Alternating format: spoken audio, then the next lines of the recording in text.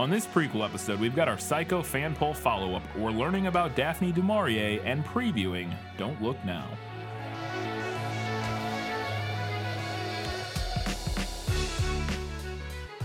Hello and welcome back to This Film Is It, the podcast where we talk about movies that are based on books. We have a very full prequel episode, so we're going to get right into it, like we always do, with our patron shout-outs. We have one new patron this week at the $5 Hugo Award-winning level, and that is Valentine. I believe Valentine may have subscribed at one point. I believe you're correct. And dropped off and then re-upped. Or perhaps this is a different person also. No, because I clicked on it and it showed their join date as like like a year or two ago. And so I think they might have dropped and then we did back, at one point also have... We did have a patron named Valentine at one point, and now we do again. There we go. I think that's what's going on. Welcome back, Welcome Valentine. back. We appreciate it. And as always, we have the best of the best, our Academy Award-winning patrons, and they are Paul, Kat Ensminger, Ben Wilcox, Jeff Niederhofer, Ian from Wine Country, Ready for Spooky Season, Winchester's Forever, Kelly Napier, Gray Hightower, Eli Young, Scratch, Just Scratch, Shelby Says Black Lives and Trans Lives Matter, V. Frank, and Alina Starkov. Thank you all so very much. We appreciate you supporting us and all of that good stuff. All right, let's see what the people had to say about Psycho. Yeah, well, that's just like your opinion, man. So we have had it happen before in our fan poll follow-ups that one medium will get absolutely destroyed by the other one. Mm-hmm. But all those other instances do not hold a candle to this. Okay. So on Patreon, we had 5 votes for the movie, 0 for the book, and 2 voters who said they couldn't choose. Okay. Could not choose between the book and the movie. V. Frank said, the movie is simply a classic. Have to give it to the movie here, which could arguably be one of the best movies ever made. 14th on the AFI Top 100 list. The book adds color to the Bates characters for some of the inner dialogue that is so difficult to translate to the screen, very similar to the Hunger Games series over the summer. If you had only ever seen the movies, reading the book lends insights into Katniss that are simply missing if you just follow the screen version. But it's nowhere near enough to put the book out in front of the movie as far as which is best. Fair. And I think that's an apt comparison. It's kind of like the opposite, whereas I felt like with the Hunger Games that made the books better. Yeah. Having that insight. This time, I think it makes the movie.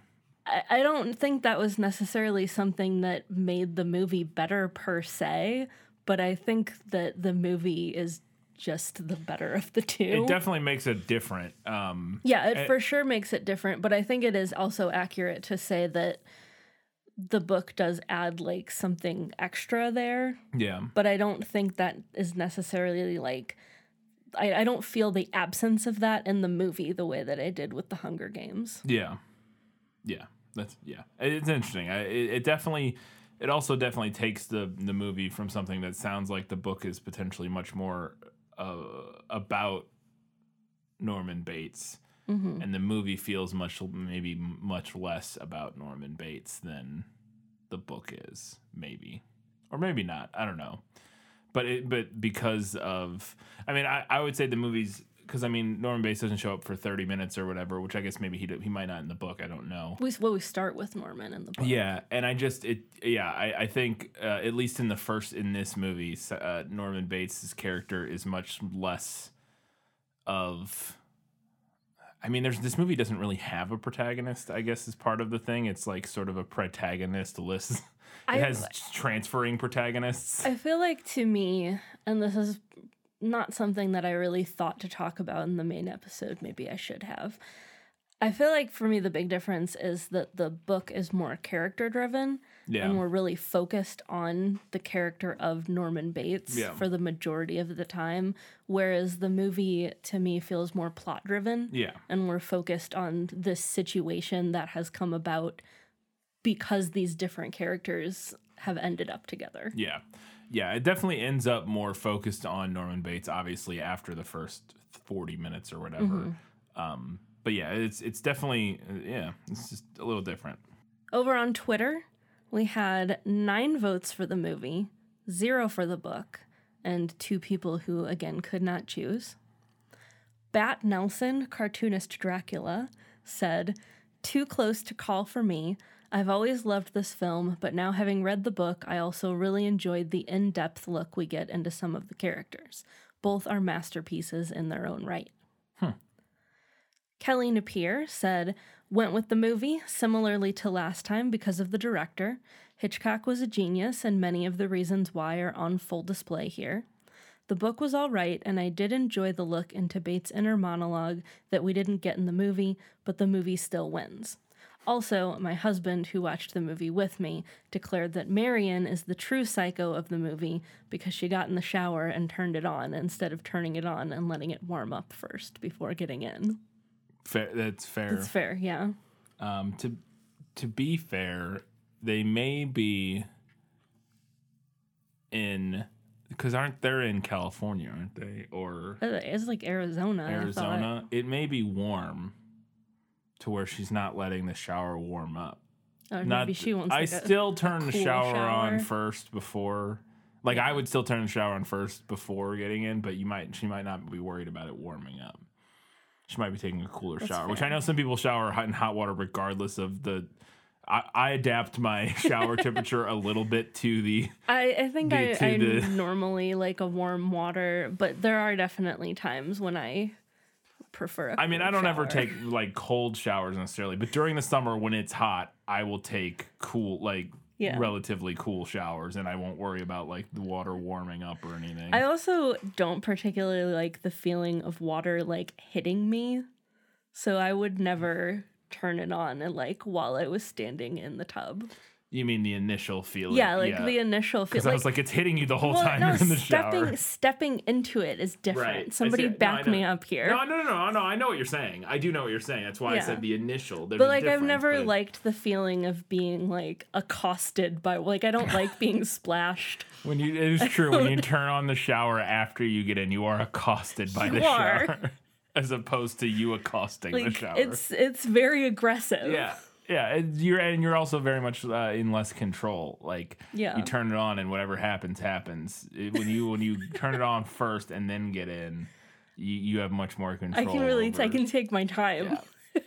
Yeah, and I do generally I almost always stick my head, my hair in first instead of So no, I get it.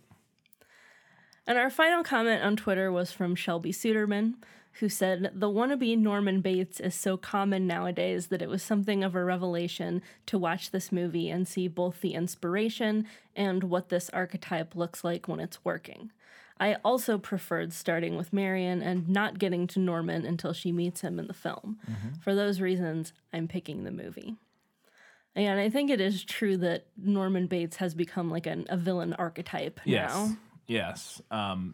One thing we didn't talk about at all, and I wanted to mention it at some point here, is the sequels to this movie. There are 3 sequels that are And I know nothing varying about any degrees of them. of good. I've actually never seen any of them, but I know that generally speaking, the second movie is considered a fairly underappreciated sequel in terms of it being fairly good, and not to the same quality or caliber or it's not the game changing film that Psycho was, but it's often it'll show up on lists of underrated sequels or sequel Like a sequels sequel that people that forget doesn't about. deserve Yeah. the kind of guff that sequels often get. And doesn't deserve to have been forgotten in the way, because most people don't even know, I forgot, and I knew, and I forgot that there were sequels to this movie. And that star Anthony Perkins. All of them have Anthony Perkins, at least in some capacity. And then the second and third one both star Anthony Perkins. And the second one is interesting. From what I know of the story, it's about him getting out and trying to return and actually being, cured, quote unquote, and like trying to like restart his life in the same town and whatever. It sounds interesting, but it's supposedly fairly good. But there are murders, and you don't know the whole time if it is, is Norman doing it again or is it somebody else, blah blah blah. It's supposedly pretty interesting, pretty good. The third one not as good, and then the fourth one also not particularly good. But the third one Anthony Perkins actually directed. Interesting. And fun fact about the second one, at least. So you mentioned how in the movie they dropped all of the sort of relationship-y feeling things between Lila and Sam. No. In the sequel, they're married. Oh, God. And then there's also, I forget what I said, like 3 or 4 sequels to the book. Oh, okay. I don't know. Which What I don't will have say is I anything to don't do know. with, like, my understanding is they don't have anything to do with the sequels to the movie. Okay, like, that's it's what I was two wondering. different I didn't know if branches they had of anything lore. Interesting. So if you're really into Psycho, there's plenty out there for you Yeah. to consume. Yeah. Plenty of content. Yeah, but yeah, I would. From what I've heard, I would consider checking out the second one at least because it's supposed to be fairly good and fairly interesting. And then there's Bates Motel, which I've never seen. Yes, but which I've heard know is also a lot very of good, and people that's a prequel essentially. Yes. It's when he's a child, or a teenager or whatever. But yeah, I have never seen anything of it, but I've heard it's good. So on Instagram, we had 11 votes for the movie, 1 vote for the book. The Leap 77 said, I don't think it would matter how good the book was. Psycho's impact on film and pop culture just can't be understated. We can talk about how great a piece of literature is, but more often than not, most people won't even bother reading it. Sorry, Katie. I kind of feel Psycho took advantage of newly formed Cold War fears and also had the scariest horror sting in history, thanks to the great Bernard Herrmann. It was no contest from the get-go. Mm-hmm. I wouldn't be offended if someone didn't want to read this book. There's a handful of books that I will recommend to anyone regardless because I just think they're that good. But aside from that, I would really only recommend this book to you if you're really into the movie. Yeah. And hadn't read it. I would probably say like, hey, you haven't read the book, you should check it out. It's pretty close to the movie. Yeah. But it dives a little bit more into Norman. Another thing we didn't mention that I didn't know about and I found out recently or today or yesterday doing research when I was looking at the sequel stuff is that apparently Psycho, and we didn't mention this, it was the first movie to ever feature a toilet, to ever see a toilet on screen in a film.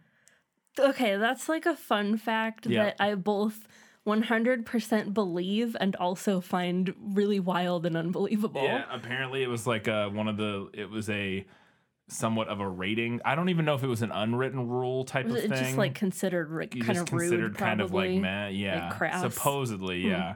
And that apparently Hitchcock told because part of the whole movie was sort of like about pushing boundaries and like figuring out, because like there's no nudity in the movie, but there's more like implied nudity and like all that kind of stuff. And obviously the violence is more, and that you see blood and all this sort of stuff.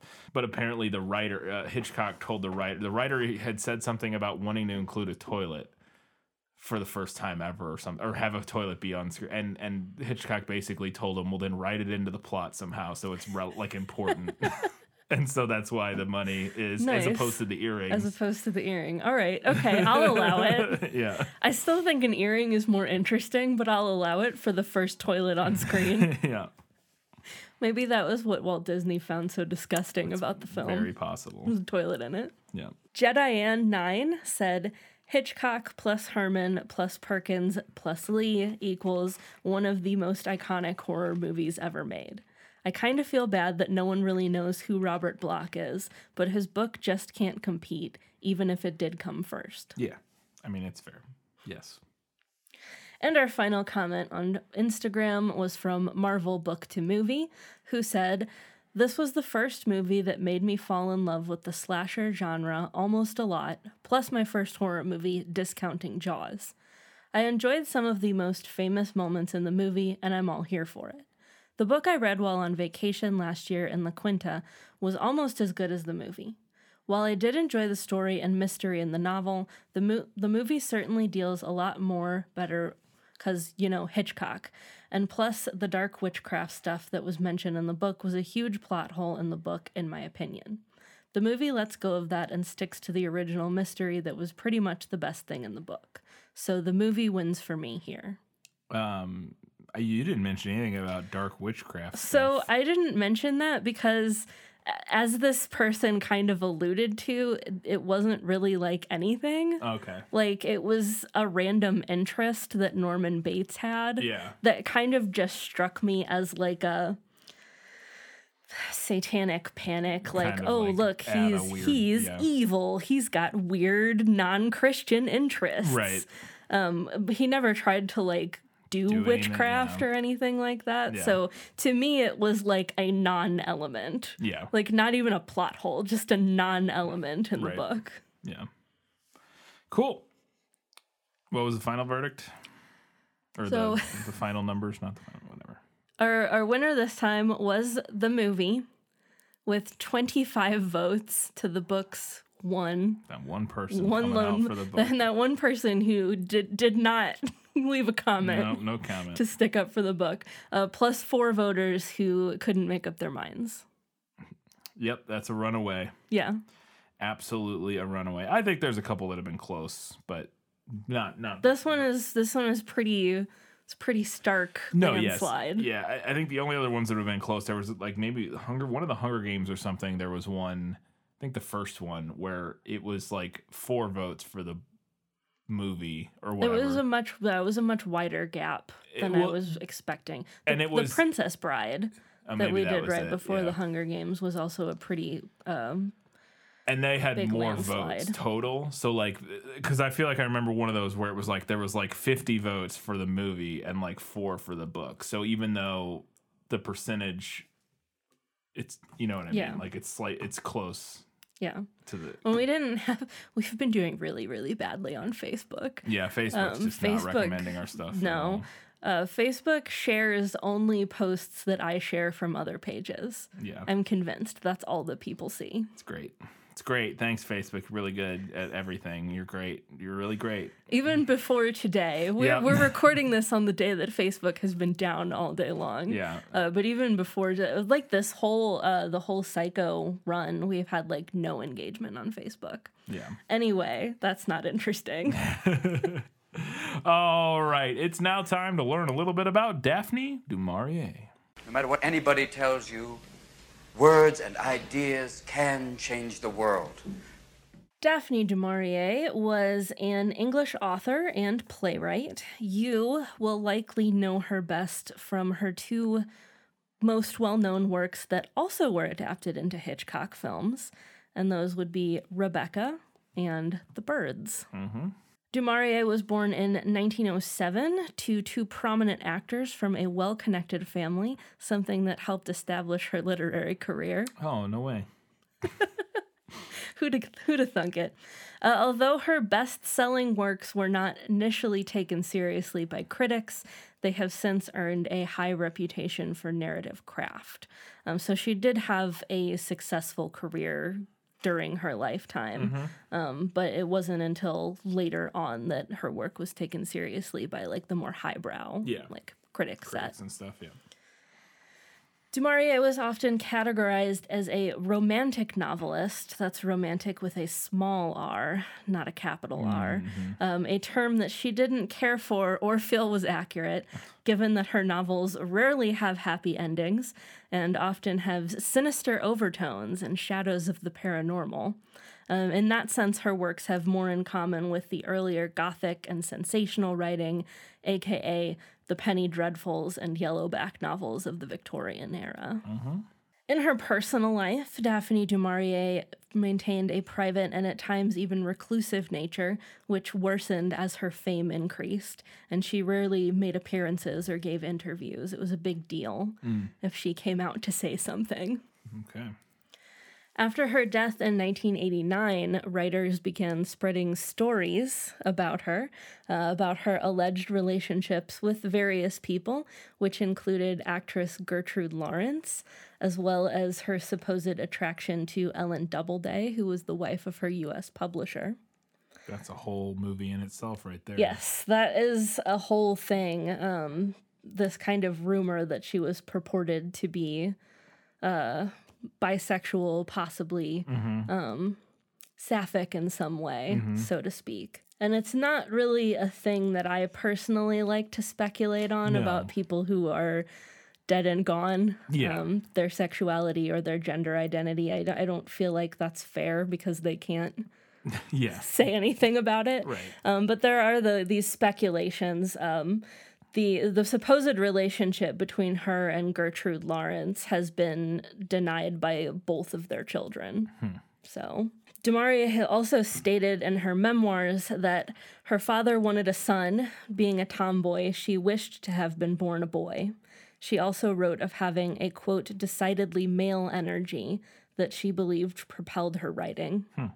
And again, something interesting I think that can get a little bit rough with like historical examples because maybe she does mean like I should have been a boy or wish I had been born a boy, or maybe it's like, gee, I wish I were a man. I'd have rights. Yeah, there's especially historically it is tough to tell. It gets tricky because everything is so and not that things still aren't so deeply like rooted in patriarchal society, but especially 50, 60, 100 years, 200 years ago, whatever, historically it's even greater, and so it's very common, I feel like, for people to talk in those terms when they might not necessarily right. And the other we may be tricky kind thing of about viewing it them through a modern lens is that even if she did have like questions about her gender identity, I doubt she would have had the language to discuss that in a way that would ring true to what we're used to seeing now. Yeah. There are a handful of accusations of plagiarism against du Maurier. Wow. We love a scandal. Shortly after the novel Rebecca was published in Brazil, critic Alvaro Lins and other readers pointed out many resemblances to a 1934 novel, a successora? A successora. Lots of sounds in that tripped me up. Yeah, the de-esser is going to work overtime on that one. Yes. By Brazilian writer Carolina Nabuco. According to Nabuco and her editor, not only the main plot, but also situations and entire dialogues had been copied. Now, I've never read either of these novels, so I cannot say myself. Du Maurier did deny having copied Nabuco's book, as did her publisher, pointing out that the plot elements used in Rebecca, said to have been plagiarized, were quite common. Yeah, I'm less worried about the plot elements and more the entire dialogues part. Yeah, that would be the part that would be the part that interests me. That would be more intriguing in terms of whether or not something was plagiarized, but... I did find a little bit more about that, but I am keeping it in my back pocket because I'm sure we will do Rebecca at some point. Fair enough. This is not about Rebecca. We don't need to tread that territory again. No. Additionally, author Frank Baker believed that du Maurier had plagiarized his 1936 novel, The Birds, in her 1952 short story, The Birds. Did we talk about this at the I am time? almost certain we talked about this. This sounds vaguely familiar. Du Maurier had been working as a reader for Baker's publisher at the time he submitted the novel, which is pretty sus. I feel pretty confident we talked about this in conjunction with our episode on The Birds. I don't remember for sure, but it does feel familiar. Yeah. We were doing prequels at that time. That was actually our first prequel, was the Birds episode, but we weren't doing learning things yet. Yeah. So we didn't have... the whole segment. Yeah, we didn't have quite the structure part of the book fact or that something. we had. Yeah. Which I think we did book facts. Yeah, I think we did. We did like fun facts. Du Maurier died at age 81 in Cornwall, which had been the setting of many of her books. In her obituary, Kate Kellaway wrote, Du Maurier was mistress of calculated irresolution. She did not want to put her readers' minds at rest. She wanted her riddles to persist. She wanted the novels to continue to haunt us beyond their endings. A lovely primer Yes. as we move into a Daphne du Maurier. Perfect. That's a perfect lead in as we learn now a little bit more about Don't Look Now by Daphne du Maurier. I've seen your little girl, and she was laughing. Yes, My sister's psychic. she wants you to know. I've seen her, and she wants you to know that she's happy. Christine. John, do you hear what I say? It was Christine. My daughter is dead, Laura. She does not come peeping with messages back from behind the grave. Yes. Christine is dead. Yes. She is dead. Yes. Dead, dead, dead, dead.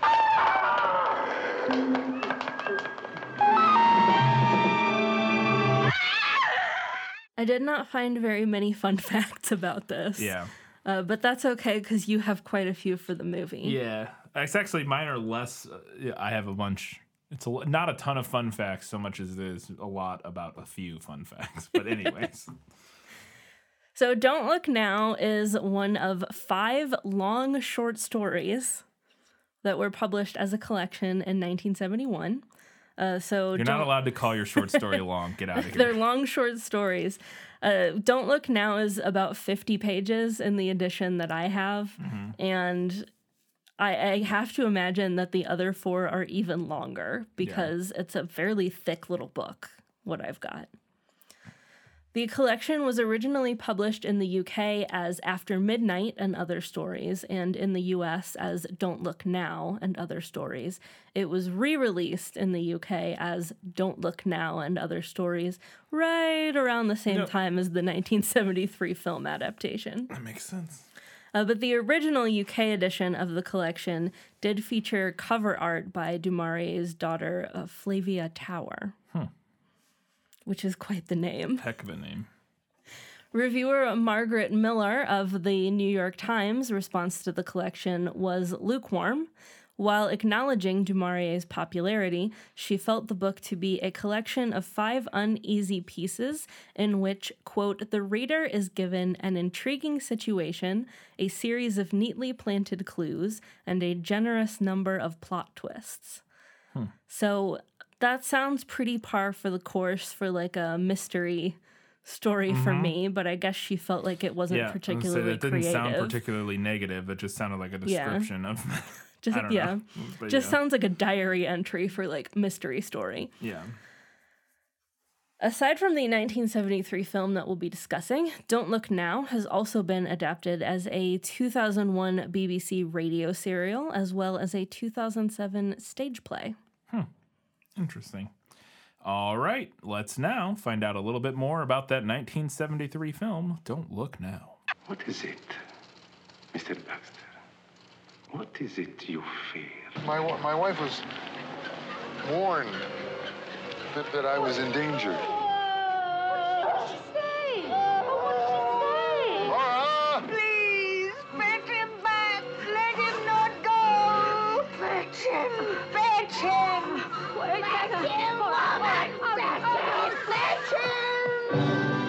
I hope it's not another murder.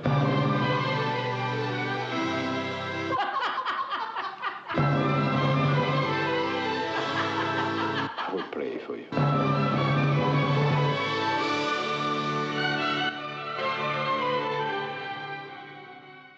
As I mentioned, it's a 1973 film directed by Nicholas Reg. I didn't look up how to pronounce this guy's name. Reg, R-O-E-G. Reg. My guess would be Rogue, but I don't know. Nicholas Roeg, who's most known for Walkabout, Bad Time / Essential Obsession, that's one title, and The Witches. The screenplay is by Alan Scott, known for The Preacher's Wife and The Witches, and Chris Bryant, known for Once Against the Wind, Sword of Gideon, and Foreign Affairs. Never heard of any of those. I will admit I have not heard of a lot of those. Yeah. The film stars Julie Christie, Donald Sutherland, Hilary Mason, Clelia Matania, Renato Scarpa, Leopoldo Tristi, and David Tree. I'm sure I butchered most of those names, or some of those names. I'm sure you nailed David Tree, though. Yeah, David Tree, I think I crushed. The film has a 95% on Rotten Tomatoes, a 96% on Metacritic, and a 7.2 out of 10 on IMDb. I could not find the actual box office numbers, but I was able to find a comment from an executive Paramount that said it performed, quote, fairly well and had recouped most of its expenses before release from the money Paramount had paid for U.S. distribution rights, because this is like a British film. It was made by British production companies and initially ran in Britain, and then Paramount bought rights to show it in the U.S. So. Interesting. But it didn't have like, this is the box office number, so it's interesting. Don't Look Now was Roeg's third film as a director, following Performance and Walkabout, which I mentioned Walkabout earlier. And originally, real-life couple Natalie Wood and Robert Wagner were suggested for the parts of Laura and John Baxter. But Roeg was eager to cast Julie Christie and Donald Sutherland from the very beginning. They were originally both involved in other projects and couldn't do it, but then they kind of unexpectedly became available at the same time, so they were able to sign both of them. Christie actually really liked the script and was keen to work with Roeg, who was a cinematographer for Fahrenheit 451, Far from the Madding Crowd, and Petulia, which are 3 movies that she starred in.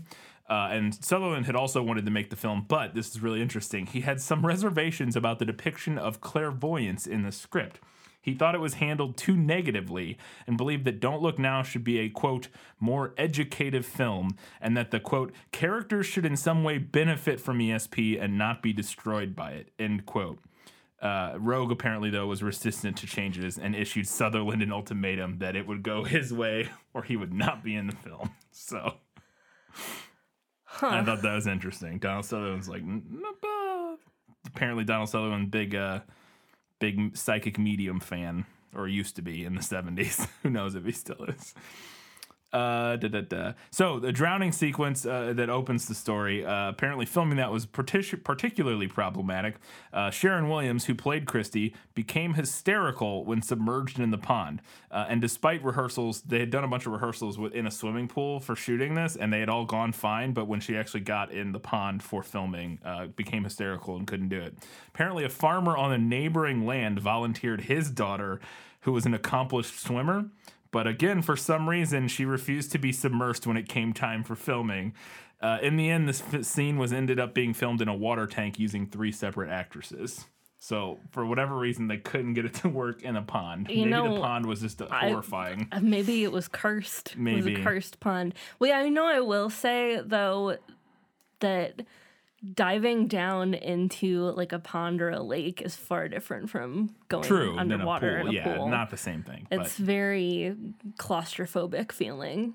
Yeah, I don't disagree, but yeah, no. Especially if it's like a muddy little pond. Yeah, I don't know what all the scene entailed in terms of like if they just needed to like flop around in the water, or if it was like you need to like go underwater and so like I wouldn't imagine they're drowning. I wouldn't imagine they're swimming. I don't know, but I don't know. I haven't seen the movie yet. Guess we'll find out.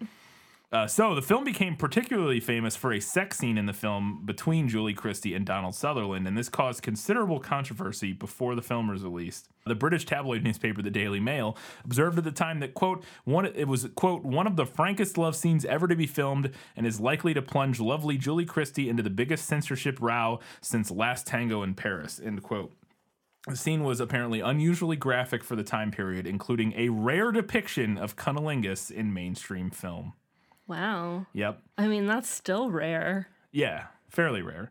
I mean, didn't even know in this mainstream movie film, had sex scene in it. Yes, and we'll talk more about that. I think I have a note about. Apparently, it has a very notable sex. I'm trying to remember if I have a note about the sex scene or not, but we'll get there. If I don't, I'll try to remember to say it, or about the inclusion of a sex scene. So Julie Christie had commented that, quote, people didn't do scenes like that in those days. And then she found it particularly difficult to film. Quote, there were no available examples, no role models. I just went blank and Nick, the director, shouted instructions. Ooh. Apparently that sounds terrible. That sounds awful. Apparently the scene, they filmed it in a room, like in a relatively small room with 2 cameras running that were very loud. Huh. So they couldn't, when it says shouting instructions from other things I read, not that it necessarily makes it better, but that they were literally like shouting over the set, like you couldn't, and it was like a wood paneled room. Yeah. And so like they couldn't hear anything because the cameras were so loud and it was like echoey. And so that's why they were shouting, was like to shout over the sound of the cameras. But yeah.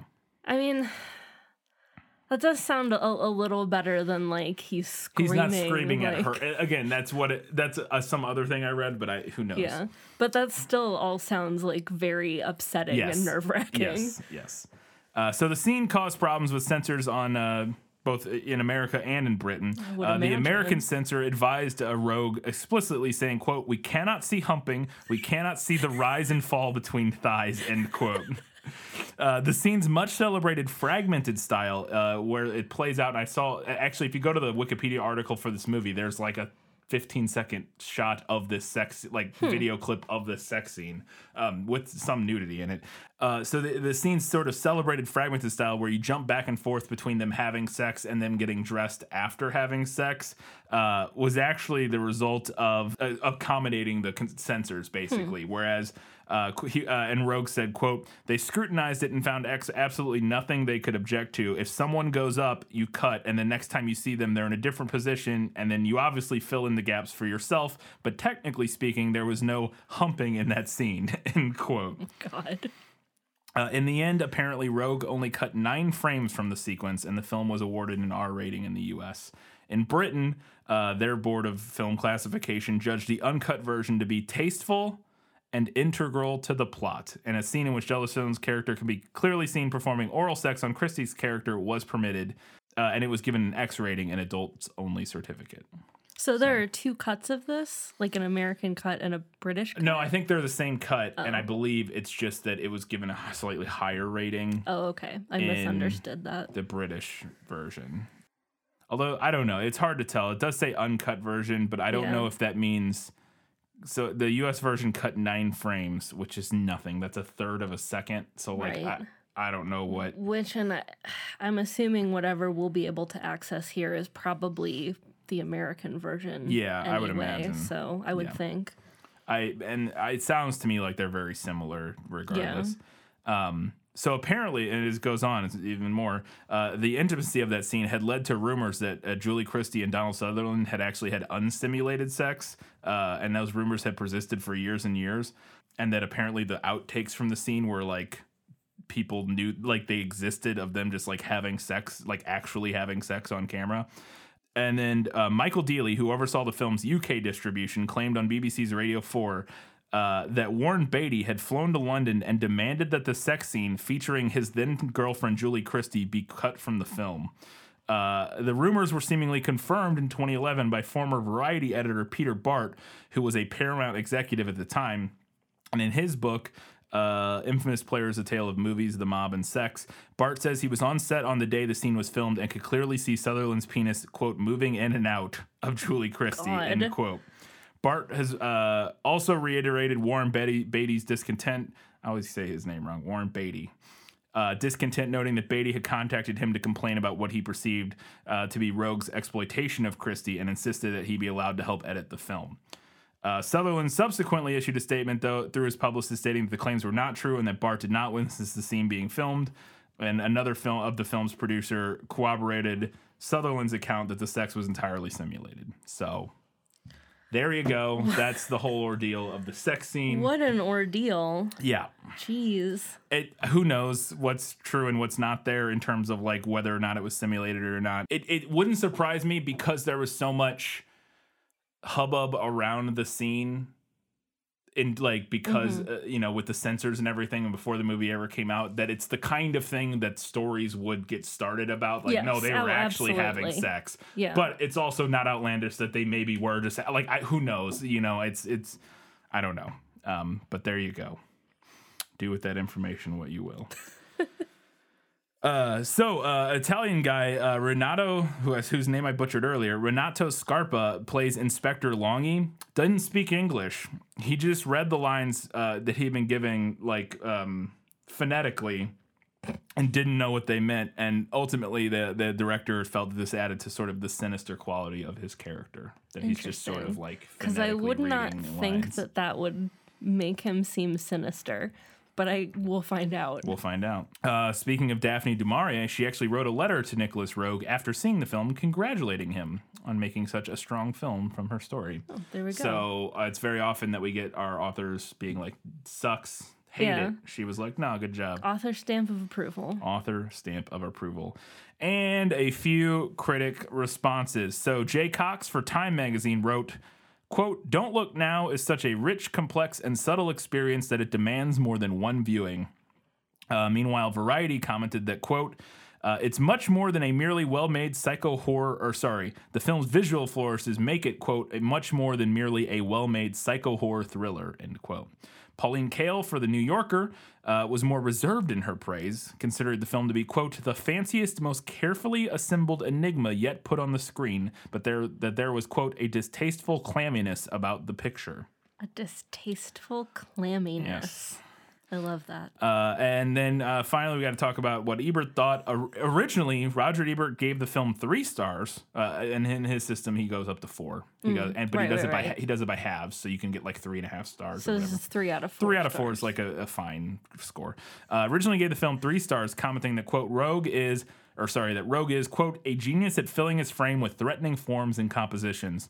But then, 30 years later, Ebert bumped his review up to 4 stars after he revisited the film, saying that he had, quote, that he had come to, quote, accommodation with his reservations about what he termed the, quote, admitted weakness of the denouement. Having gone through the film shot by shot, he came to the conclusion that it's a masterpiece of physical filmmaking in the way the photography evokes mood and the editing underlines it with uncertainty. So he upgraded his score from a good score to a perfect score, essentially. Wow. Upon viewing it 30 years later. The film was nominated and won a few awards, nothing like of the huge main ones, but it won the BAFTA for Best Cinematography for Anthony B. Richmond, and was nominated for the Best Actress, Best Direction, Best Editing, and Best Soundtrack, and Best Actor. Oh, and was nominated for Best Horror Film by the Academy of Science Fiction, Fantasy, and Horror Films, which was the Academy Awards, but for genre films before the Academy Awards started including genre films. And it was also nominated for Best Picture by the Edgar Allan Poe Awards, which are apparently a thing. or were a thing in the 70s. I don't know. Like they give out, I assume that's just like horror media awards of some sort. So there you go. And it's supposedly...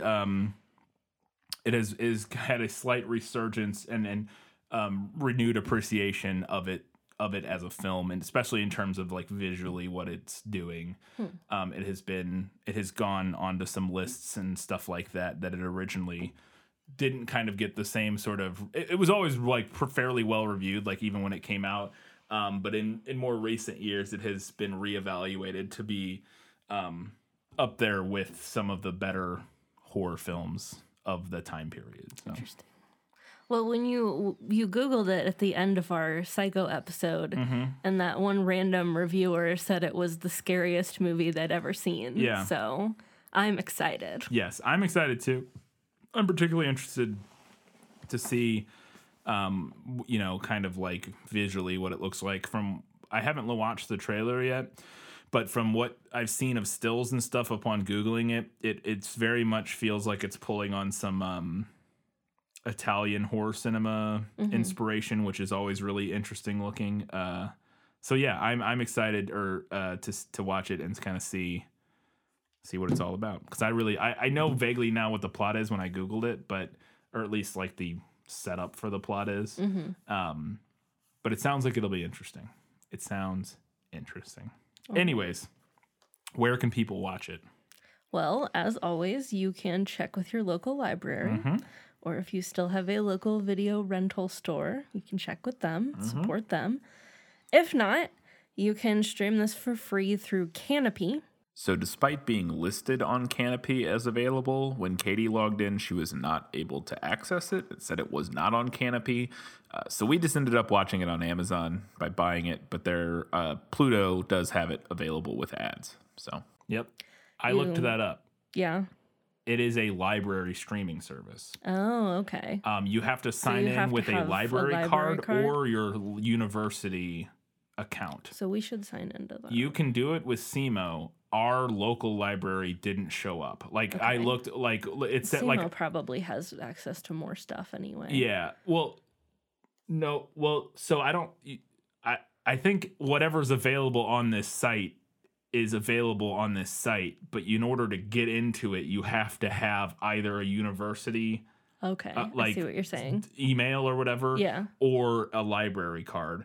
Okay. But like it doesn't, what you have access to doesn't vary depending on what university you know what I mean? Like Okay, it's literally just this service. In order to use it, You have to. you either have to have a library card or a university Okay.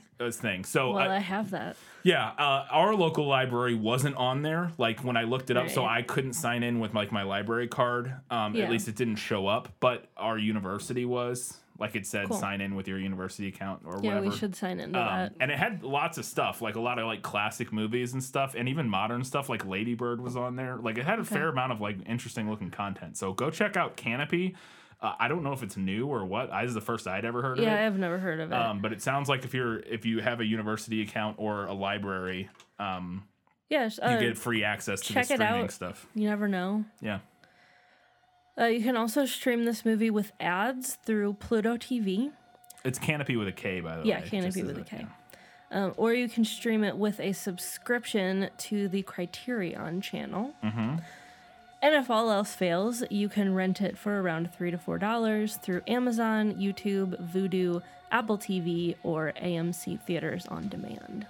There you go. Those are all the places you can watch Don't Look Now. We'll be watching it. We'll be watching it tomorrow, actually, because we're recording a little bit early. We're going out of town. But we'll be watching it, and in 1 week's time, we'll be talking about it. And until that time, guys, gals, non-binary pals, everybody else, Keep reading books keep watching movies and keep being awesome.